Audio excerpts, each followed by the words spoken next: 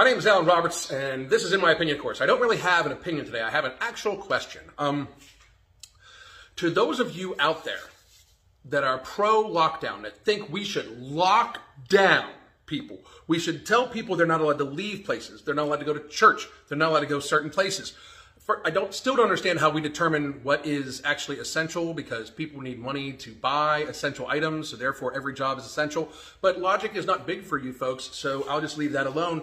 I was wondering what all of you are going to say to your children in 20 years. Like if you're still around 20 years from now, and say you're in your 30s, 40s, 50s, your children are growing up, 20s, 30s, 40s, 50s, whatever, your children are growing up.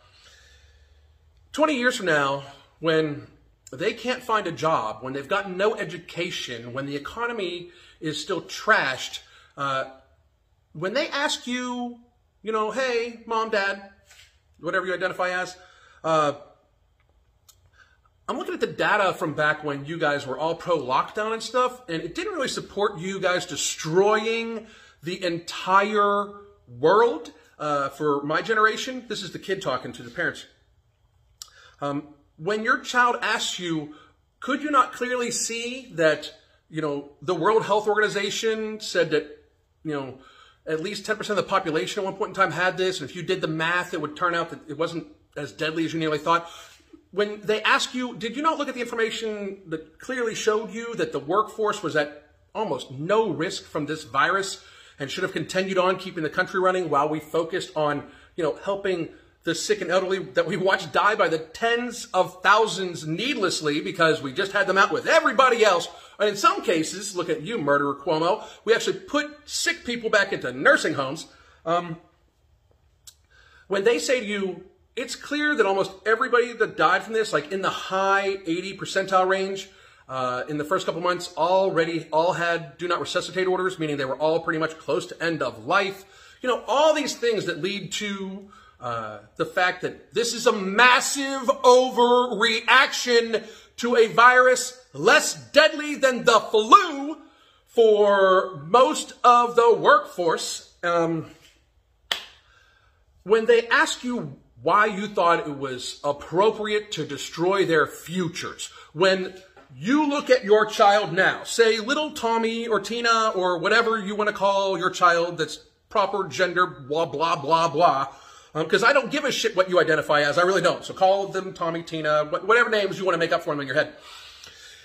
When 6-year-old Tommy, Tina, or whatever name you choose, when you look down at them and know as a lockdown, as a person that's pro-lockdown, know that you're destroying your child's future, knowing that you are destroying it, knowing that you are choosing temporary safety for people that are still not safe, just social distancing. Like the idea of lockdown where people still go out and get stuff, that's not a lockdown. We should help quarantine those that choose to. I personally, when I get to be 80-some years old, and if I have 2.6 underlying conditions, or actually, hang on, the average age, by the way, which your child will probably bring up to you, the average age of death is like 78 years old. It's right by the, in the statistical realm, statistical margin of error for the average life expectancy. When they see that, and then that most people had 2.6 underlying conditions, when I'm 78 years old and I have 2.6 underlying conditions, I am going to ask for a very stiff double shot of Jim Beam Devil's Cut. I am going to try to get a good old 420 going on in my hand, and I am going to want to hug my grandchildren. I'm going to want to go out and have fun. I'm going to want to live every second I can, because at 78 years old with 2.6 underlying conditions, I could die from a hiccup. So I just am wondering, as my question, pro-lockdown people, what are you going to say to your children 20 years from now? Please let me know what your answer is on my social media. You can hit me up at Alan Roberts on Parler. God damn.